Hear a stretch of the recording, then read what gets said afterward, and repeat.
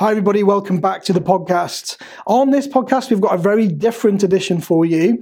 Once a month, I bring an inspiring group of people into my office in Worcester to share the boardroom with me, where I mentor the group of students on how they can start their own property business from the ground upwards. And as part of that program, we bring in industry experts every month to talk about their specific field of expertise. So on this podcast, we are sharing with you Andy Haynes from Bradley Haynes Law. And Andy's come along to talk about legal documentation and how important that is when you are setting up your property business. So I hope you enjoy it, folks. And without further ado, here's Andy.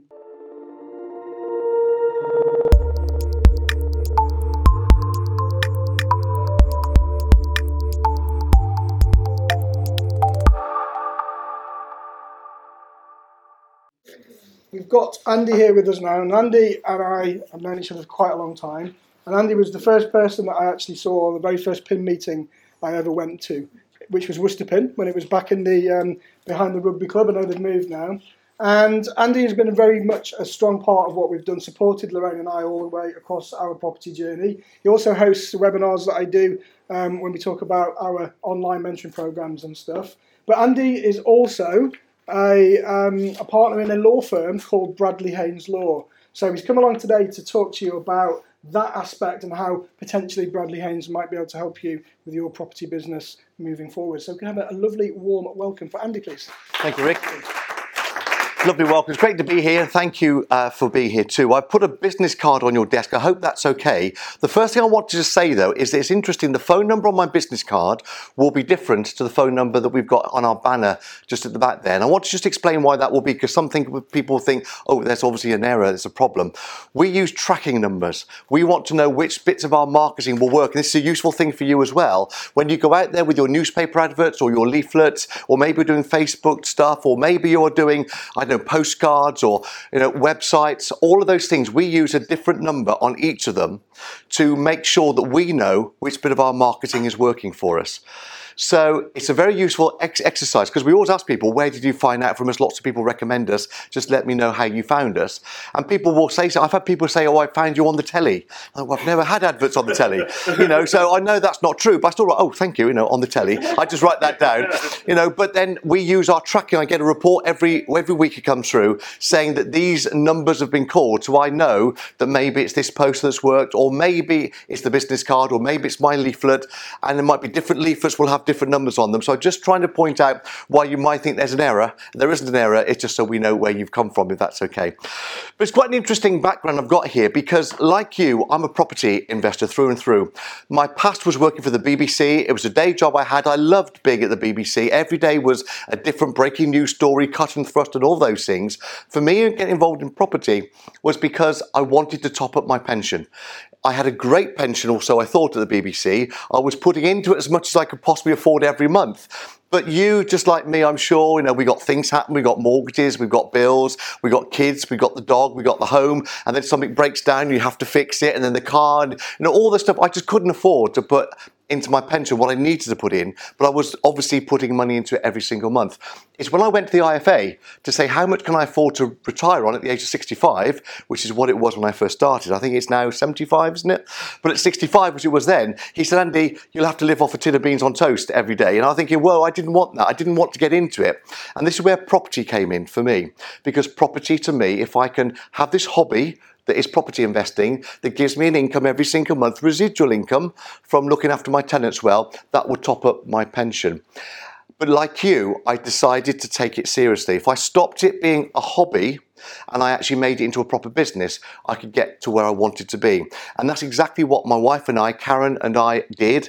And that's where we met up with Lorraine and Rick. We've known each other now for a long, long time. And I like to support Rick. He's great to us as well, in everything that we're doing, because in property, that's what the network will do for you in your own individual business, but you're part of a much wider support group like you've got here with New Era Training and Rick and Lorraine. And that's what you need to sort of really value, because it really will take you on to the next level.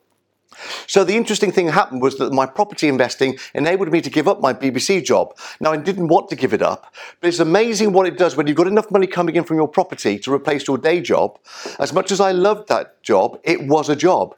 And I spent more time with the boss, my best hours of the day with the boss, and I gave the rubbishy hours when I was tired and I was a bit down and all that stuff, which I gave to my family.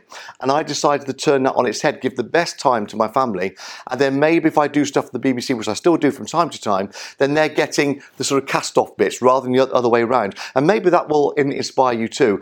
And then the thing I didn't see was then, because I've got all this free time, what am I going to do with it?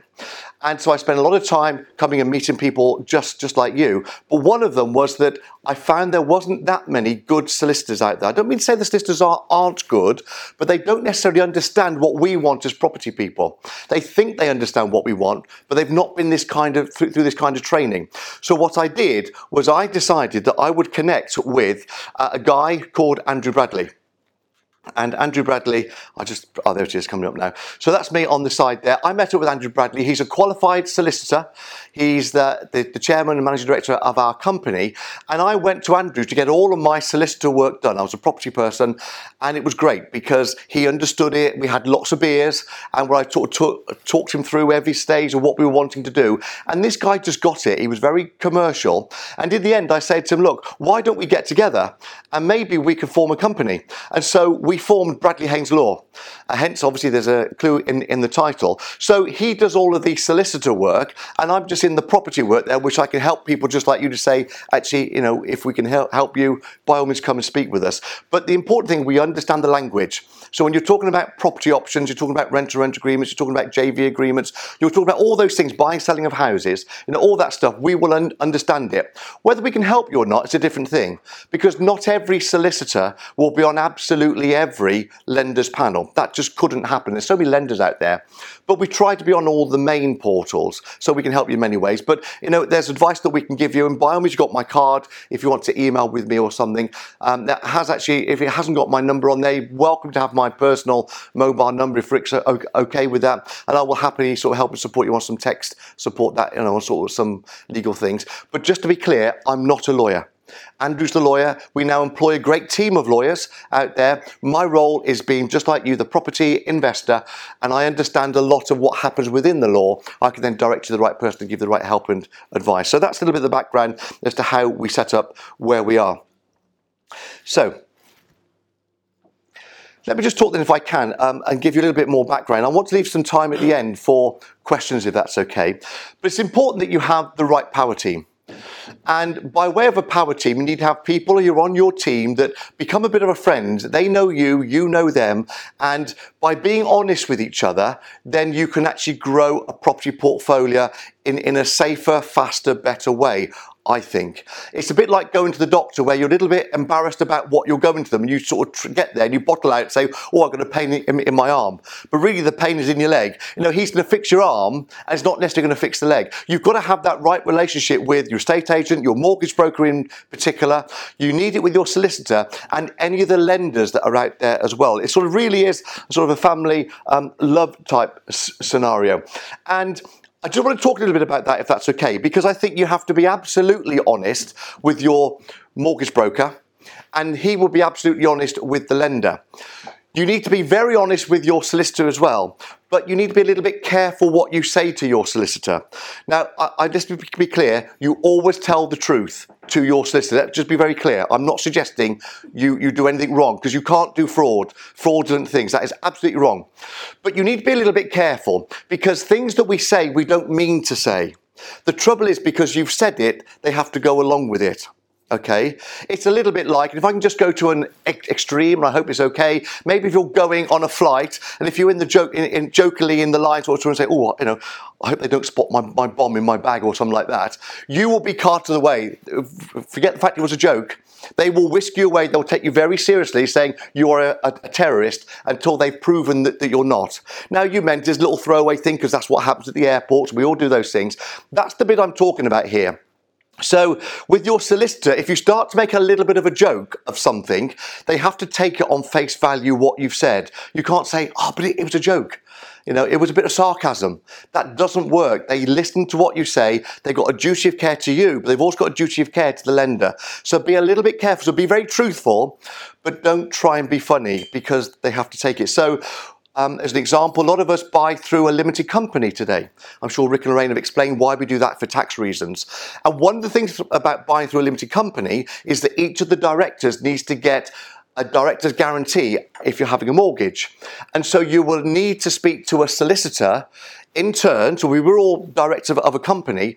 We couldn't have somebody at the frontier giving a director's guarantee to all of us because some of you may have been press ganged, with your arm twisted up your back to say the right thing. They will want to speak to you individually, a bit like when you get married. You want to go into this wedding, they speak to the groom, they speak to the bride. A little bit like that. They will do for directors as well. And so you being there, they will want to make sure that you are going into this transaction 100% on your own free will. You understand the implications of a director's guarantee. Now, as a result of that, when we were doing one, Karen, my wife, and bear in mind this was a solicitor that I knew, they turned and they were saying to me about all these questions. When they came to Karen, how are things with Andy? Is the relationship all right? Whatever. Oh yeah, I could throttle him at times. I'm not sure I'd ever murdered him, but she was joking. But of course, the guy had to write it down. Now we all say things like that, don't we? You understand she was only joking. Of course, I understand she was only joking because she told me about it after. But that's the point I'm trying to make.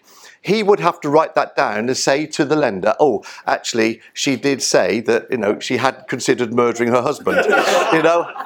We did get the mortgage. It was okay. But the point is, you tell your solicitor everything. Of course you do. But be careful what you tell them. Make sure that you do it all in the right way. And they are great people. But also, if I can say, to be honest, is it okay to be honest? They're a little bit doom and gloom merchants. I know their job is to protect you. So they'll say, oh, this could go wrong, and that could go wrong, and that could go wrong, and you've got to protect this, and this could go wrong. Oh my goodness, the whole world is going to explode, Their job is to do that for you. Your job is to come to training just like this. You know what you want to do, and you say to them, yes, thank you very much indeed. I understand what you're saying to me, but I'm going ahead with this because I've got the knowledge of the training I've been given. You are the ones that have got to really elevate yourself to say, yes, thank you for the advice, but I'm happy to go ahead. Okay? And they may say to you, great, will you just sign here to say that we've warned you on it, so that then you say, yes, I'm willingly going ahead. Because we live in a litigious world. And, if your solicitor hasn't told you something, then you are the ones who want to blame your solicitor for not doing it. So that's why they do the at worst scenario with you. You just need to say, yeah, I get all that. I'll sign to say that I understand, but I still want to go ahead. Does that make sense? So think about the relationships you have with all of those people. The other thing is, that your mortgage broker will put you with a lender. You obviously need to make sure that your solicitor is on that panel of that lender. But similarly, you need also to understand that your solicitor, as well as representing you, they are also representing the lender if they're on that panel. So they've got a duty of care to them as well as you. So they're wearing two hats a little bit, and that's why they have to be straight down the middle. So just be a little bit, bear that in mind when you get onto your team. Now, the one thing you have to bear in mind, and this is huge, really is, if you go to an estate agent, they'll do this. Go to a mortgage broker, they'll do this. If you go to your solicitor, they'll do this. They are very big on anti-money laundering. And anti-money laundering is obviously a major concern, and they need to know where your source of funds is coming from. And the reason why they do it, and I found this statistic, which is quite amazing, as much as £90 billion of criminal money is laundered through the UK each year. 90 billion. And I was astonished when I saw that figure. So consequently, the government, the HMRC, they put a lot of credence on solicitors, estate agents, mortgage brokers to try and filter out where money laundering is happening. So it will be a real pain to you when your solicitor asks you for the same things that your mortgage brokers just asked you for, and of course the estate agents just asked you for. You're thinking, oh my goodness, why don't these people talk? Well, because they're not allowed to. They have the duty of care that if one misses it, maybe someone else will pick up on things. And from a solicitor point of view, you would never know whether we checked up on you or not. I wouldn't even know that, and I'm part of the company. The solicitors, the duty of care, if there's anything they're not sure of, they'll just go and check. And, more often than not, everything is absolutely fine, but then it'll come back. It doesn't take long. But these things happen behind the scenes. And I'm just saying that to you because if ever you get tempted to get dragged into this, you will probably get caught. I can't say it every time, but you will probably, because the system is there to make sure that anti-money laundering is there. And the reason why we have to do it, because it's the solicitor that will go to court and they will go to jail. And I don't want to end up in jail for helping you in your property business. None of my colleagues want to do that either. And so what seems to you to be a little bit of pain because you keep having to do all these things, there's a big reason why they want to make that happen. Okay, so let's then talk about money and where money comes from if you're investing in property, because your solicitor will want to know where your funds have come from. So some of us may have savings and we may be using our own funds. Maybe we're using private loans between people, because no matter how much money you've got, if you're investing in property, a lot of us will actually run out of money when the big projects come along. So you probably need to do some private loans to get some funds.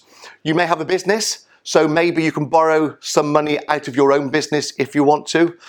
Or maybe you go to mortgage lenders and bridging companies to get your funds. It doesn't matter where you go to, you just need to make sure that people know what the source of funds are. And just because you tell them isn't good enough, they then want to see the evidence as to what you've said is real. Okay, so if you're going to a mortgage lender, and you would need to be as honest as you can with your mortgage broker to say, look, I want to get 75% funds from the mortgage company, but my 25% is coming from a personal loan that I'm doing with Rick and Lorraine. Now, I've been honest with my mortgage broker. There are loads of lenders out there that will be absolutely fine with that. But if I turn around and pretend it's my own 25%, but I'm really borrowing it from Rick and Lorraine, then they will find that out. He will probably put you with the wrong lender. So be honest with your mortgage broker. I'm getting the funds from somebody else. He will choose a lender that's absolutely cool with that. Let me give you an example. So I did a property deal. Oh, so let me just come to that deal in just a few seconds. The other thing they'll want to do is an ID check with you. So ID check is that you are who you say you are and that you're not your brother pretending to be you. Because there's all sorts of things that people try to pull off. So they'll look at ID. It's interesting how you do ID checks today. Normally we like to see you in person, where we like to see how you look. We like to see your passport or your driver license and some bill that's less than 3 months old. I get the fact that we're based in Worcester, which is obviously quite ideal if you're close to here. But if you lived in other parts of the country, London or the southeast or southwest or wherever, it might be difficult for you to come to us in the Midlands. There are people like the post office counters that you can go into, and they have a service that will actually verify that they've seen all the documents, and we can take that as proof that you are who you say you are. But you will need to go through that process to check that not only is the money yours, but actually you are who you say you are. So ID checks are the other big thing as well. And then your money that you transfer will go into a solicitor client account. Now let me be clear, we have various bank accounts at our solicitor practice. All solicitors are the same. We have a specific one which we operate as the company for, paying our mortgage and paying our gas bill and paying our salaries and paying all of our costs.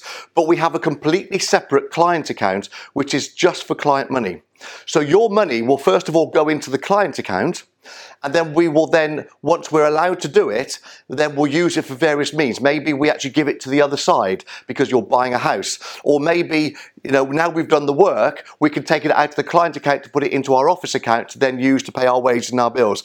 But they are completely separate client account, and it's very strictly governed. We're regulated by the SRA, the Solicitors Regulation Authority, and there's very clear what we can and can't do. So just to help you that the money is going to be safe when you go to a solicitor, make sure they are a member of the SRA. They might be a member of the CLC, which is a licensed conveyancing system for if you're sort of buying and selling houses, you can use a licensed conveyancer if you want to. But the rules and regulations around the SRA are much bigger, much greater, much more protection for you. So just consider to make sure that they are regulated as a person. People do pretend to be solicitors.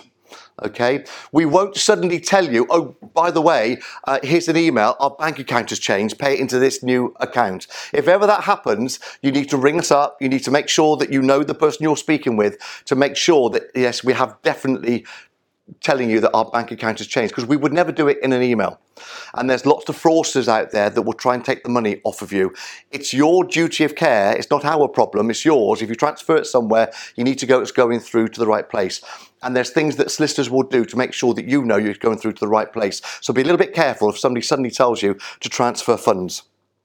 Looking good live, by the way, Andy. So again, sorry? Looking good live. Thank you very much indeed. Yeah, I got my best face on this side.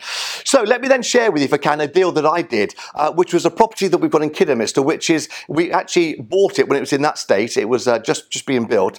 And it was a building that then was made into, so this is our building here.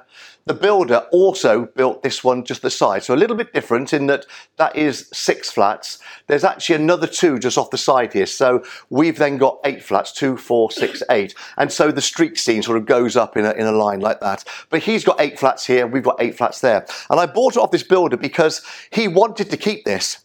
But he'd found his next development project and wanted to sell the Hawthorns quickly. So that's when he found us, we did a deal with him, and I wanted to buy it. And I'm thinking, how much can I buy it for? What's its value going to be? So what I did was a mixture of things. I got an independent RICS valuation on one of these flats here. It was that one actually that I got that went from front to back, but it's not as big as ours. This one here has got the kitchen in the lounge, whereas ours goes back deeper. We've got a separate kitchen on ours, okay? And so I knew that ours would be valued more than these, but when I went there, I got a valuation here that told me that this property is worth £99,000. Let's call it 100 grand, it just makes the maths easier to work out. So I knew that one of these here was worth 100 grand. So if I've got 8, in theory, I've got £800,000 worth of value in that property. So what I then did was I then got it built out, we then staged it well, and we then got it revalued. And so at the value, we used bridging funds to, I bought it, by the way, at 500,000. Okay, so it was worth 800, I bought it at 500. So we had some of our own funds, but also some investor funds, and we got a bridging loan on it. So the bridging and the private loan then gave us the 500,000 that we wanted.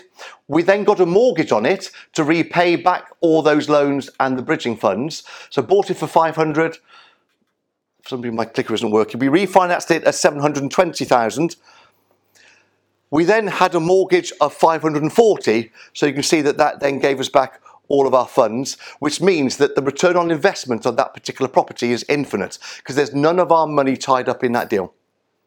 Do you see how that works? But I was upfront and honest with everyone every stage of the way. So the bridging company knew that I was using other people's money as well as my deposit. They had no problems with that.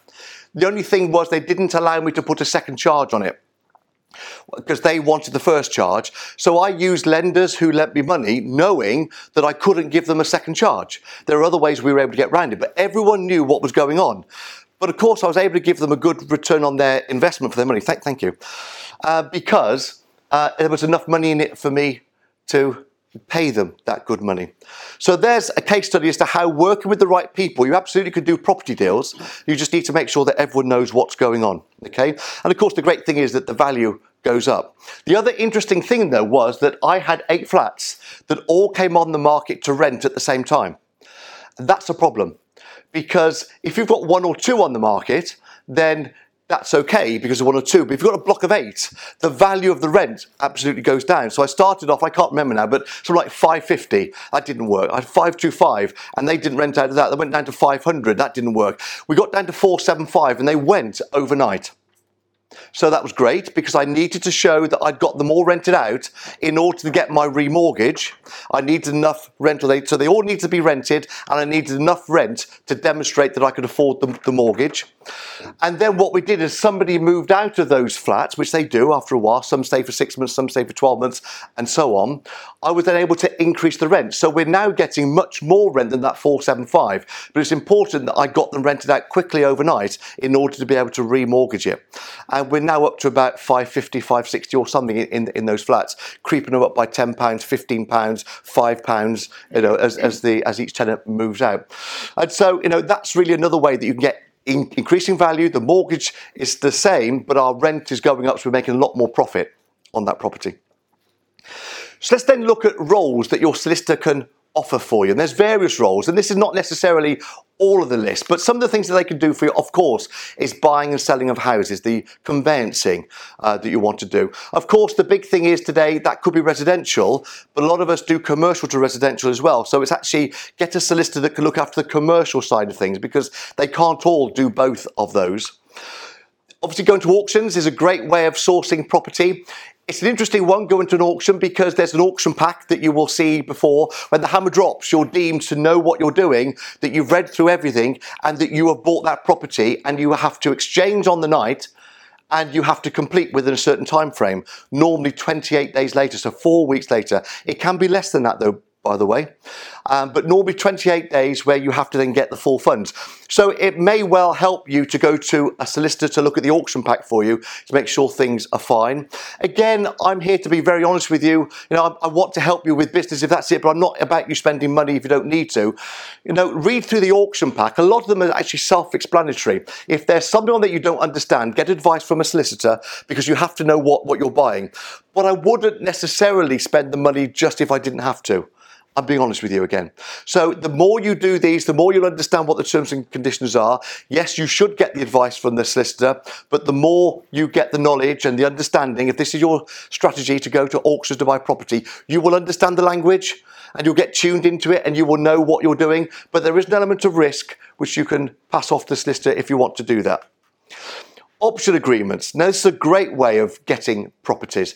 And it's quite an interesting thing, because not every solicitor understands how to do a purchase lease option. A lot of solicitors will be used to doing options, but not in the way that we do it. So they'll be used to the farmer's field that Mr. Tesco wants to take a hold over, because he plans one day, as the city expands, he wants to put his superstore there for us all to go shopping one day. Or maybe it's Mr. Bovis Homes or Redrow Homes that are taking an option on a field for, let's say, £1,000. It may be varying amounts, but £1,000, because he hopes one day to get planning permission to build houses on it. That's an option. Lots of solicitors know how to do that, but they don't understand how to do a purchase lease option in the way that we would want to do it, of taking somebody's house and then renting it out to other people. It's actually only a few solicitors that will get it. So make sure that you go to the solicitor that understands how to do that kind of thing. And there's a property that we took on an option agreement. This one here, it looked a little bit tired when we took it on.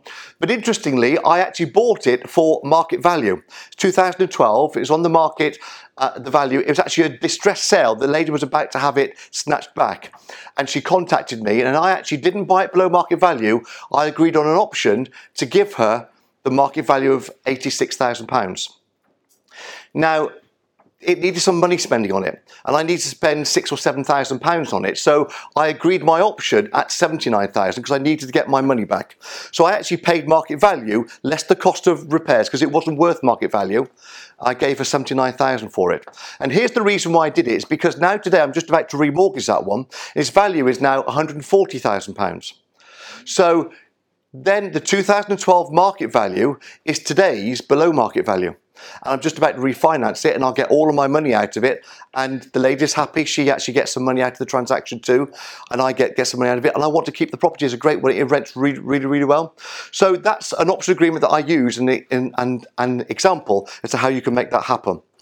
Rent-to-rent agreements, of course, is the other side of things, where you acquire a property for, let's say, £500 a month as a whole house, and then you rent it out per room in very much the same way as you would an HMO, but you haven't had to buy the property. And so you then have, let's say, 6 rooms, making you £3,000 a month income coming in. You take off the cost of the 500 mortgage, or the sort of renting bit that you give to the owner of the property. You take off your bills, probably, and then the bit left over is what your profit is. So, getting rent-to-rent agreements, not every solicitor will understand how to make that happen. So make sure that you choose the right people for that. Here's a great one: freehold to leasehold title splits. Let me take you back to the Hawthorns. So I owned the whole block as a freehold. Where I got the value, because that was worth £500,000. The value was in each individual flat being worth £100,000 each. So £800,000 value comes by me splitting the title, the freehold title, into 8 individual leases. And so we can take a product like that and split it up for you. Solicitors can do that to get a real value out of it. That's called freehold to leasehold title splitting. There's another property that I did here in Worcester, which is just simply 2 flats. So it's a 1-bed flat downstairs. There's its door there. This door here goes in upstairs into a 2-bedroom flat upstairs.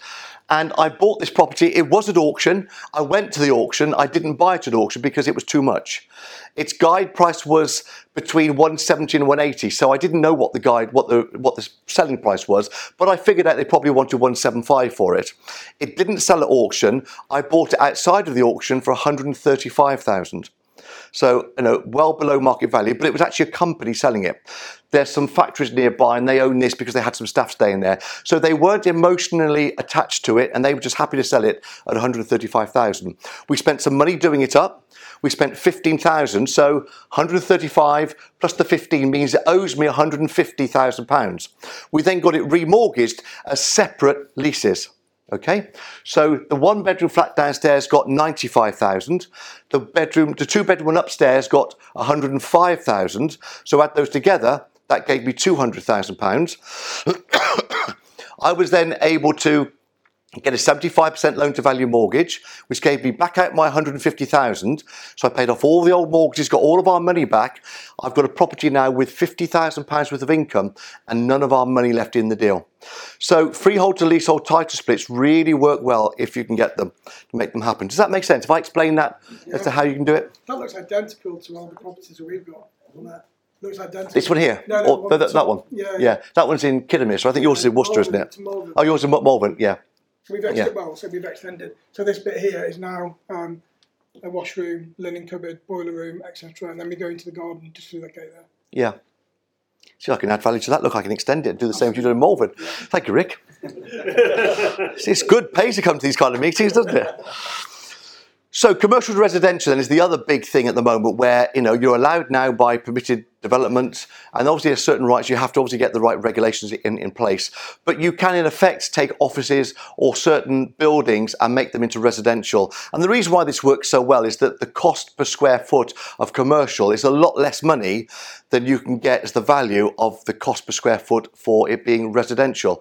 And so lots of us now are taking buildings and we're splitting them up into separate flats, and then we are then doing in effect a title split, or we're selling them off in just the same way as I've been talking, but it's called commercial to residential. That's another great strategy. Joint venture agreements. This is great. Now, it's quite interesting because I think joint venture agreements, in theory, are a complete waste of money until things have gone wrong. And then you'll be so glad that you had a joint venture agreement in place. Because when we're all excited, we got this property deal and everything's fine. Yeah, we're into this, we're all doing this, that and the other. Everything is great. But, in any property transaction, there are good times and there are times when it's not quite so good. I'm sure Rick and Lorraine have told you about those. And so that's when partners fall out in deals, and you're glad you get out your piece of paper that says, right, this is what you said that you would do, and this is what I said I would do. We've got to stick to the agreement to see this through. And so getting a proper joint venture agreement is money well spent. And it depends as to the level you want to do it. So you could do your own joint venture agreement if you want to. A simple piece of paper where you write it down, you both sign it, is perfectly fine to do as a JV agreement. But I wouldn't mind betting you won't go into the depth that the solicitor will do for you. And you have to make a judgment call. What do we do? The solicitor will be looking at things of saying, okay, this is fine. What happens if one of you dies? Oh, well, it goes to my family, my estate. Okay, well, does your family, your estate want to take on half ownership of this property? Are they capable of doing it? And by the way, does the other side of the joint venture partner, do they want to work with the rest of their family? Because that might be their worst nightmare. So the solicitor will help you to think about lots of other things in a joint venture agreement that you need to consider to try and make things work. And everyone always jokes, oh yeah, they just have loads of pieces of paper because that's how they justify the fee. Well, I get that. It's a bit of a giggle. I understand. But it's because they want to try and dot every I and cross every T for you that it becomes bigger, and there's obviously a higher cost for it. So you don't have to use them. I'm just suggesting that you might want to, certainly on a big deal, where there's a lot at stake. Can I use somebody else's option agreement? Anybody in this room got one I can borrow? Well, I get why you'd want to do that, but just think about it in a slightly different way. Yes, you might be saving 500 quid, maybe £1,000. I get it. But how much is this option agreement worth to you? That property there that I bought at £79,000 is now worth £140,000. How much has that made me over that time? And that's in increase in price. But don't forget, I've been making good cash flow every single month out of that property. So it's made me thousands and thousands and thousands of pounds over the years, why would I have not spent £1,000 at the start to get the right agreement in place? I just don't get it. Why we try to do it on a cheap scale for the sake of actually spending £1,000 to know that a solicitor is doing it properly. On an option agreement, I would always say to you, do it with a solicitor and get the other side to have a solicitor as well. Because options might be seen to be a little bit contentious. My lady here, she had a problem. She would have the house snatched back. And I got her out of that problem. I paid off all of her arrears. I refurbished the whole house that she couldn't afford to do. And I saved her from getting a black mark. But now it's worth £140,000. And all of those problems have gone away. They were years ago. All of a sudden she can say, well, I think I've been ripped off here, Andy. And I'm going to take you to court. So I'm going to make sure that so I can get my own house back. Well, I've actually got evidence of what it was worth when I bought it, because I bought it at market value. I had a RICS valuation done to prove I was giving her a good value for it then. My bonus is it's gone up in value, and of course I've been spending money on it, and I've been paying her mortgage every single month. I've got a good case when I go to a solicitor and then go to court because I did it properly on this agreement. And the judge then will say, well, actually, Andy, you took the right advice, but actually, Mrs. Seller, you also had the right advice at the time through a separate solicitor, so you can't deny that you didn't know what was going on. I don't know how a judge will rule on the day because it depends which side of bed that they get out of. But you understand the point I'm trying to say. The chances are I've got a strong case that I will win that case. If I don't win it, well, okay, I don't get my increase in value, but I've had great profit every single month. So I'm not in negative equity at all. It still was a fantastic deal for me, but I know if you do it the right way using solicitors on both sides, it stacks all the evidence in your favour to make sure that if it went to court that you would probably win. I don't know of any that have gone to court, if I'm honest with you, so I can't speak from that side, but I just want to mitigate minimise any risk, and that's how I minimise mine. So make sure that you speak to a solicitor on your side, but get them to have one as well. Limited company formations, your solicitor is great to help you with that as well. Now, you can do this on your own, if I'm honest. You don't need a solicitor to do this for you. If you can do it, and you don't have to, what you've done it's really easy, but you can go to Companies House online. I think it costs about 12 quid or something like that to sort of set up a company. You've got to be careful on the name you want to call your company, but it gives you lots of guidance of what you can't call it, and then you submit it, and then somebody checks it to make sure that you can have that particular name. It can't be a name that somebody else has got. You can't be trying to rip off somebody else's name. To sort of make it sound as if it's yours. But as long as you follow some simple rules, you can set up your own limited company. If you don't want to do it, your accountant can do it for you as well. But I'm also helping you that your solicitor could also set that up. One of the other things, though, that they can help you with is the shareholders agreement, because you will have shareholders as part of that limited company. And again, just like a joint venture agreement, you have to understand who's responsible for what the shareholding is, what that means, what happens if one of you decides to sell up the company, you want to sell your shares, how you're going to move it on. So this solicitor can help you with that side of things. It's worth considering. We can also help you with HR matters. So we start off here as separate people. We then form a limited company because of tax reasons. That makes sense. And now because we've got a limited company, we decide to expand, and maybe we take on some staff to do some stuff for us. And then maybe they decide to have a duvet day. They don't come into work. What happens then? Can I sack them or whatever? You can give us a bell and say, look, I've got this problem. What would I do here? We can give you some advice on those kinds of things. So in a way, you've got your own HR department working in your own company. We have a system that we can help you with that as well. Wills and lasting power of attorney, fantastic thing that you ought to think about. We're all doing this for a reason, I hope. Maybe that's the legacy that you want to pass on to future generations. And so you need to make sure you've got the right paperwork in place that enables that to happen. A lot of us think, well, don't worry, it'll happen naturally, won't it? Well, it doesn't. And the law is very clear as to how you've got to do things in a very structured way. So yes, you can go to WH Smith's and buy your own will if you want to. That works perfectly fine, it's very legal. But there are other things to consider to maybe protect your children, or maybe, families fall out and people split up. What happens in that scenario? And then that person remarries, and then your kids' inheritance then goes to this stranger's new partner that you didn't even know. There's all sorts of complications with it. The world gets a little bit tangled in that way. Some solicitors obviously can help you to make sure that you tie it up in the right way for you, to make sure that it goes to the people you want it to go to. Disputes. That's another way that your solicitor can help. Maybe that's the fact that your tenant isn't paying, or maybe it's the fact that your JV partner isn't sort of doing what they want to do.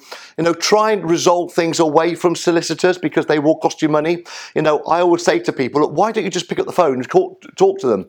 It's going to cost you several £1,000s to go through the courts. So why not write off a little bit of that money, but come to some kind of agreement with the other side and just walk away and separate it out?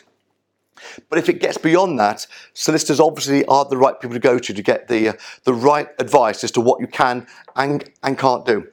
Debt collections. It's funny, I'm talking about disputes. Did you see that story in the press about the guy who got the speeding fine? Did you see that? Where it was 35 miles an hour driving in the 30-mile-an-hour zone, £100 fine. And he contested it. He went to court, spent £30,000 and lost. Would have been much cheaper. It was a guy in Worcester, wasn't it? Yeah. So, no, not me at all. It wasn't me. But, the fact is he could have spent £100 on principle. He obviously felt he had a very good case, but his inheritance has been spent, because he's now obviously, he thought he would win it. And that's the thing, that's what I'm trying to say. He could have gone to a driver improvement. He could have gone, well, I know he could have done. But sometimes on principle, we dig our heels in. No, this is wrong. I need to make a principle in a point. And we all get like it. Let's be honest. I'm just trying to say to you, think about the bigger picture. It's not worth the time and energy. Maybe just lose a little bit of money, but write it off and move on. But if you need to go to solicitors and you're going to court, I would take the right advice, because doing it on your own, you're probably going to do it a little bit wrong. But chasing money is a good thing. Issue of Section 8 and Section 21. Again, it is possible to do that on your own if you want to, but there's certain things that you need to know. And Rick is great at teaching you all this kind of stuff, but your solicitor could also help you with that side of it if you want to. You do evictions as well, Andy? We could do evictions as well. Absolutely. We've done it for me. And it worked really, really well. Now, I know it's my own firm. Let me just actually say, it is my own firm, but I actually do still pay them money because I have to. And the other thing is I'm also regulated by the SRA, so I'm not a lawyer, but I still have to be regulated by them. And because I work for the company, because I own the company, then they have to be doubly and trebly and quadruply sure that they're not doing things for me that are a little bit under the carpet. So in a way, everything for me is exposed big time. There's big red stars on my file to say, look, this is a bit of a problem, and the SRA can come in at any time and check all of my files. So I do have to pay good money to get my solicitor work done, just so it's clear. I don't get my stuff for free. What I do get for free, I suppose, is that I can bring up the phone anytime to Andrew Bradley or any other guys, and I can get some free advice, I guess. But transactions that we're doing, absolutely, I have to pay for it. And they did help me to evict somebody from it. This is a big one. Trademark of logos and strap lines. If you're going to start to have a big company and someone's going to be very successful at what we're wanting to do, you want to make sure that other people can't then pretend to be you in their company. And so by trademarking your logo, your strap lines, or your company brand is actually something you may want to consider doing, because it's a very useful thing just to have that little TM after it. After your little logo, because it makes you think, oh, actually, not many people do that. That sort of elevates you as a sort of a company, as a certain size of business. And if you were trying to compare two businesses and one had a trademark that was a logo that was trademarked, you may well think, I'm going to choose that company out of the two. So think about those things as well. And there's so many other things that solicitor can help you with too along the way. But you've got to remember that lawyers are not all the same. They don't all understand what we're wanting to have. Don't assume that they do. And here's the problem that we have. If you go to your lawyer and say, I want to do a purchase lease option, and they say, that sounds a bit too risky, I'm not quite sure that's legal. Most of us, not necessarily in this room, but most of us outside would say, oh my God, I definitely can't get involved in this. So be very careful if that solicitor that's going to is your tenant or the person you're buying the house from, and they're saying, that sounds a bit dodgy, don't get involved with that. They will believe the solicitor. Now, there's nothing wrong with them. They are perfectly legal if they're done in the right way. And so therefore, you need to make sure you go to the right people that get and understand what we're talking about here. The other side of it, though, is that the solicitor that does get and understand what this is all about are representing the other side. They're not representing you. So you can't talk to the other side solicitor. The advice they give to them is looking after their best interest, which is maybe different to what you believe your best interest is. So you could, yes, by all means recommend a solicitor that they use that do get and understand what you're wanting to achieve. But just because you may be paying for their solicitor fees doesn't mean to say that that solicitor you have any hold over them. They are completely independent, completely separate, and they'll give the right advice to that client. If that client decides not to go ahead, then the deal's off, unless you can renegotiate it. And that's happened several times to me as well. Okay, where I've had to just write off the solicitor fees, I've gone so far down, I just dust myself off and get out there and I get another property deal, which I can make thousands of profit out of it. So don't get hung up on the small stuff. Sometimes deals go wrong, sometimes they've cost you money. That is just something you write off against tax. Okay, don't lose any sleep over it. It's not worth it, just get on with doing the next deal.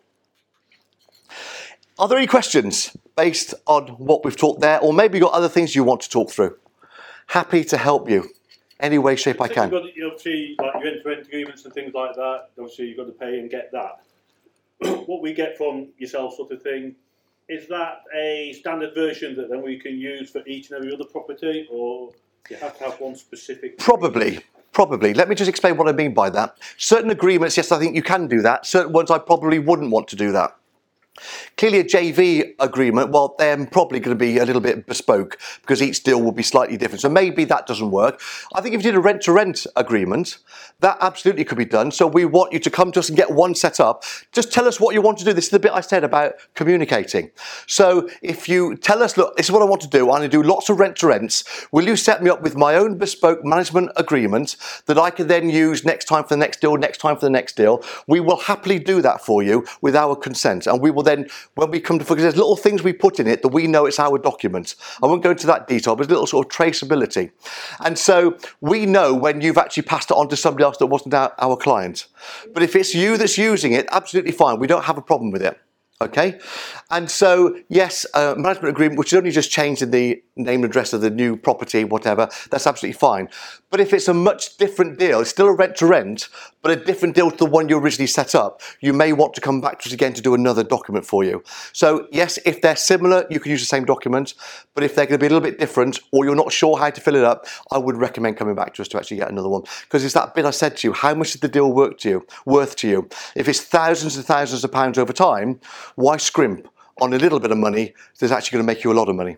Okay, so be a little bit careful with that. The PI insurance, Andy. So if people are using the same agreement that was kind of only commissioned for the first one, would the PI cover carry the second one? Well, it will be if we know about it. So from your point of view, the professional indemnity insurance from our side is we know what the document was that we gave to you. We obviously want to see the evidence. If someone is claiming against something that we've done incorrectly, we will want to see evidence of that document. Otherwise, we wouldn't believe them. You can't just say, this is wrong. We need to see evidence. Well, we know what we gave you. If it's changed, that's completely down to you. That wouldn't be down to us. So that's why we're saying, tell us up front so that we can put the mechanism in place that will protect that document and its use, because we know you're going to be changing certain things on it. But you can't just change it and then get all far away from the original agreement that we gave and then pretend it's our fault the things have gone wrong. Because we obviously got a way of tracking back to us. So it's just not worth going there. Okay. Did you have like a generic price list, like a menu, or is it just price per job? Well, yeah, so we don't actually have a price list because each one is a little bit bespoke, but I can tell you some rough costs. And what we also guarantee to you is that we will give you a fixed price for what we're doing. There's a little caveat on it because sometimes we give you a fixed price for what we know should be to do that job. Sometimes, though, things will evolve from the job that you and I just couldn't have known about. And clearly, we can't do then absolutely everything in with that fixed price. We would then have a little clause that says, this is what we're going to do for you within that fixed price. And we will make all that happen. And that's just the price that you pay. The little caveat says, but there's anything else outside of that, we need to talk. And if there's something else comes up, we'll say, oh, actually, that's a bit of a problem. We didn't know about that at the start. This is what the extra is going to be. Are you happy with that? Yeah, that's fine. So we still agree the price. So it's sort of fixed, but there's that little caveat just in case there's things you didn't know about to tell us and we didn't know about to tell you about because we didn't know it was there. So an option agreement, roughly about $950, something like that. Management agreements, maybe about $600, $750, something like that. They're a little bit different, but that's sort of price. Obviously, there's plus VAT, but you may be able to claim that back.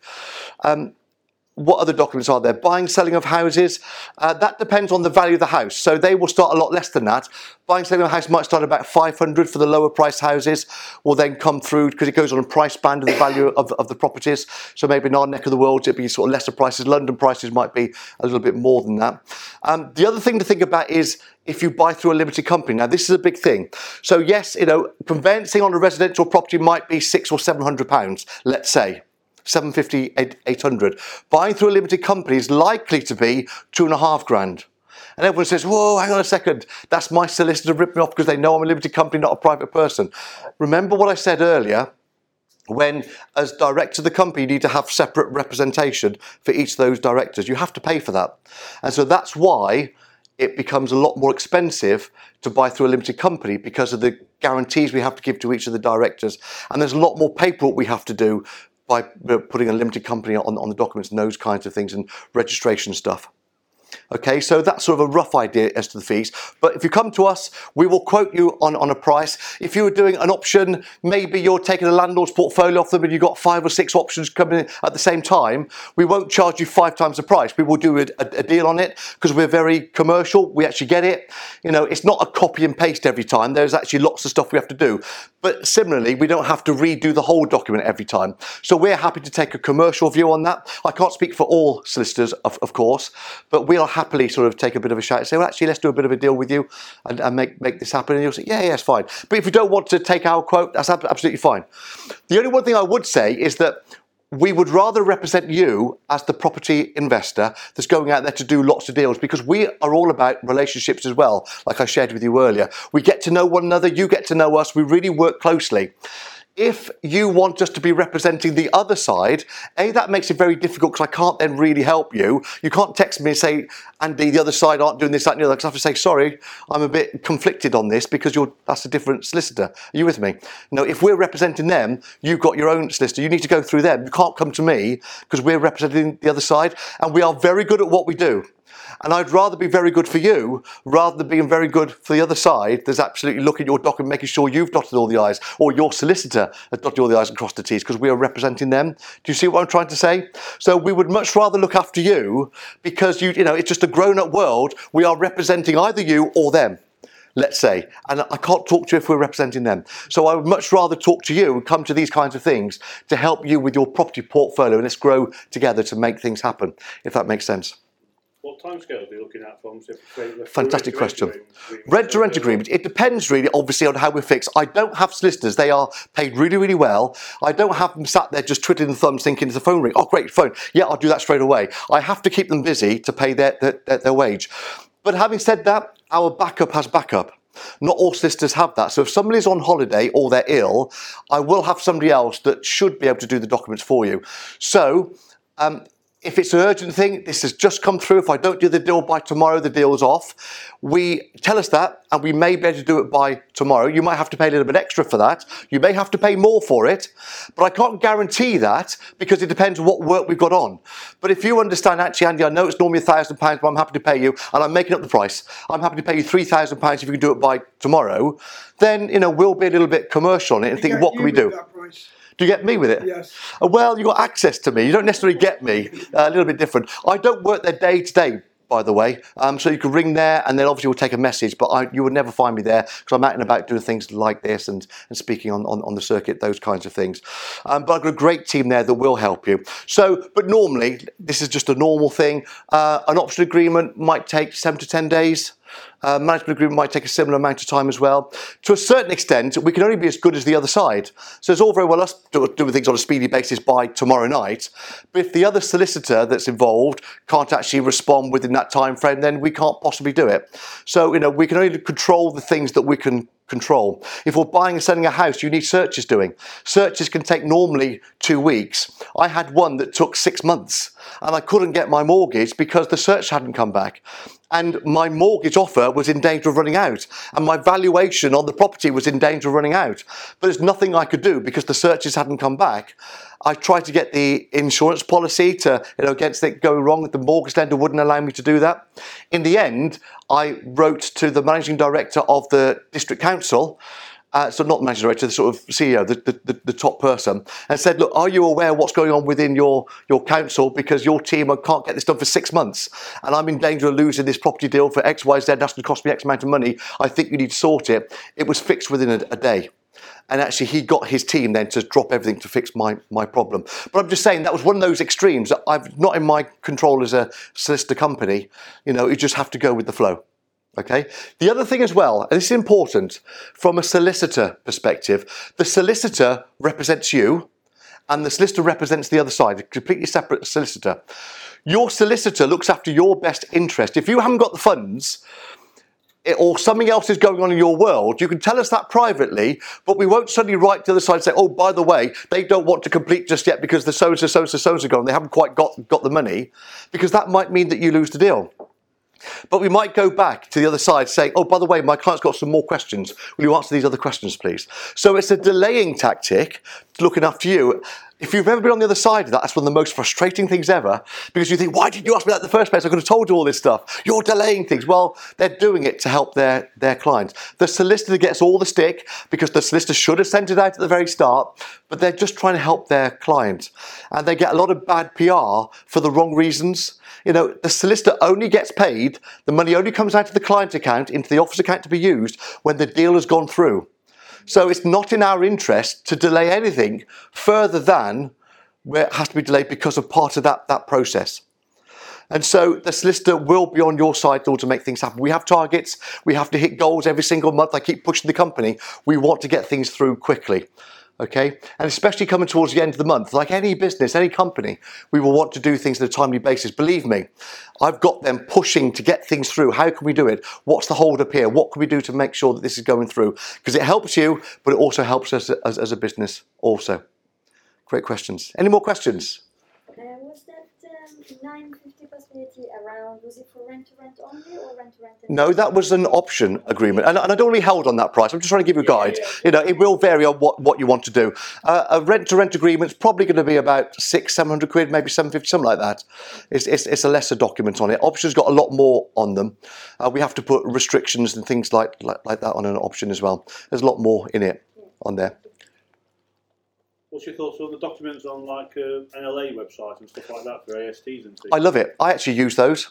Right. You can go to a solicitor for that if you want to. I don't do that. I believe and trust that the NLA will have the most up-to-date document because they are a national, they are representing us all nationally. And you've all heard the news that maybe the NLA and the RLA are going to join up. I know it's got to be sanctioned yet with shares and everything, but that would be a good thing because there's a little bit two people doing the same thing there. But I actually like those. I go online, I use their documents on the ones that we look after. If I'm using a letting agent, I will probably use the letting agent's document and we'll put some extra caveats in it with the letting agent. But the great thing about NLA online is that you can put your own little clauses on the end as well. And we do that because we do look after some of our own properties. So I love it. I think that's fine. I wouldn't necessarily go to some of the other portals. For me, and I'm not saying don't, just for me, I trust the NLA website. It's a lot less. We use the NLA for doing inventories as well. And they are very good at going out there, taking photos, doing things on a very timely basis, cost about £80, but that's just not worth our time to go and do it on our own. And we've then got a trusted source we can come back to if there's any problems with those properties. So I use the NLA website a lot. Great question. Any more? Just probably not as relevant to some of these questions, but the trademark you just mentioned, yeah. Trademark in your logo, super important or? No? It's not super important. It depends on your vision for where you want to go. If you've got something that you say, actually, this could become huge, okay, and you've got a long-term vision for it, then lots of people will try to copy what you're doing if you've got a successful formula, okay, and so you may want to protect that to make sure that people then don't do the rip-off version of you. Yeah, we've just got a pretty cheap logo which I paid for online for a guy. It was like literally it was £20. So it came back. Oh, great, that's fine. You might want to trademark it, you might want to register that. Yeah, trademark. It's going right. How much is that going to cost me? And he was like 150, 160 quid. I said, mate, I haven't even done a deal yet. You won't get a decent trademark for 150 quid. No, but he was just talking about sort of protecting it and whatever. I was like, was it one of those relatively cheap logo sites that you go on to, you type on? Well, don't forget that they give all of those templates out to all of us, and we just choose the one that we want. So we might see your template, but with a different company on it. So you can't really. Years, and nobody's never had any issues. You know what I mean? Yeah. You know, to trademark just in one country for maybe 5 different industries, you're looking at about 800 to 1,000 quid. Just in one country, not in every industry. Right. It's really expensive. We just trademark Go Tenant. Yeah, I was just like, there's no need right now. I don't think. I wouldn't have thought so, if I'm honest with you. Okay. Save the money. But if you've got this vision, this goal, it's going to be really huge, then maybe protecting it now, you know, is going to help you with that. Protect the IP that you've got. It's intellectual property. So I hope you found that very, very useful. Thanks for allowing me to be here. See you soon. Thank you, guys.